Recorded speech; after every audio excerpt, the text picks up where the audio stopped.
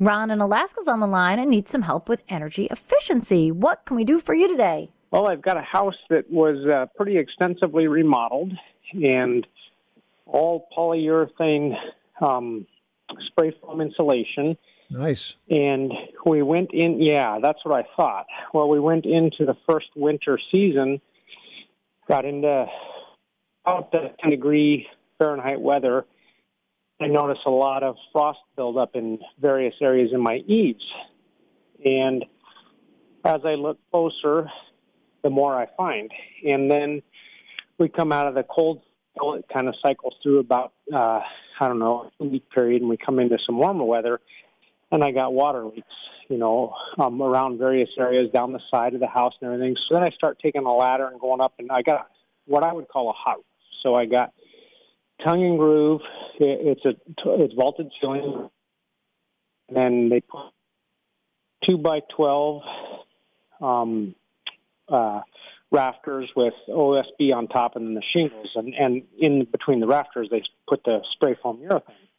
Well, I can look up, because I don't got my soffits closed in yet. I can look up with a bright light up in there, and I see balls of ice on the bottom of the OSB. So it's, basically what's happening is I got a lot of little air leaks where hot, humid air from inside the house is venting out, and then it condensates, I guess, and freezes. What's interesting about this story is it sounds to me like the insulation was not applied correctly, because when you do spray foam insulation, you convert your attic from a non-conditioned space to a conditioned space. It more becomes part of the living space than the exterior space. And when you use spray foam insulation, you typically do not need ventilation. In fact, and sometimes the best thing to do is to seal off the old ventilation, because spray foam insulation, again, when properly installed, does not need to be vented. Now, you said you put this up between the rafters. Did it cover the rafters, or was it just sort of covering the sheathing? Well, the rafters go because it is vented, so the rafters go all the way up to the OSB. Of course, but the thickness of the foam insulation, did it actually cover the rafters when it was applied? No, because they put in 12-inch high rafters, and they only went with 8 inches of foam, so there'd be 4 inches of venting. If you don't mind me asking, what brand insulation did you put in here? Ooh, I don't know.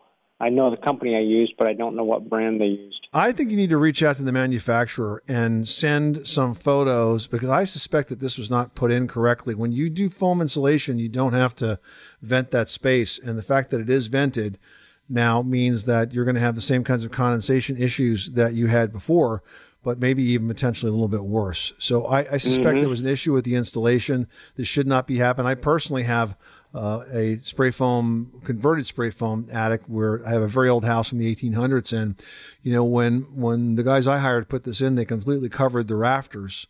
And that space always amazes me, especially when it's very cold or very hot outside, because when I go up there, it's the same temperature as the rest of the house. We lose no heat out of the attic, but there's no ventilation. Where there was a vent, we have a window, and we never had soffits. Yeah, so I see what you're saying. It was applied more of like a complete blanket across the whole roof, where I've got breaks every time there's a rafter, there's a break. So they've done it in rows. Yeah.